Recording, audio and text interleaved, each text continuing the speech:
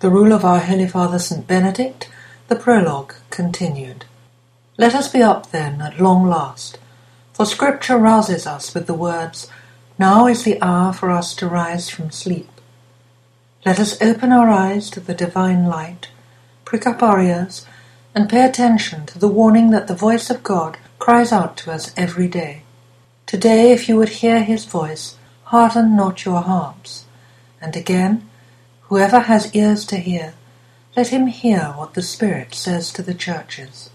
And what does he say? Come, children, listen to me. I will teach you the fear of the Lord.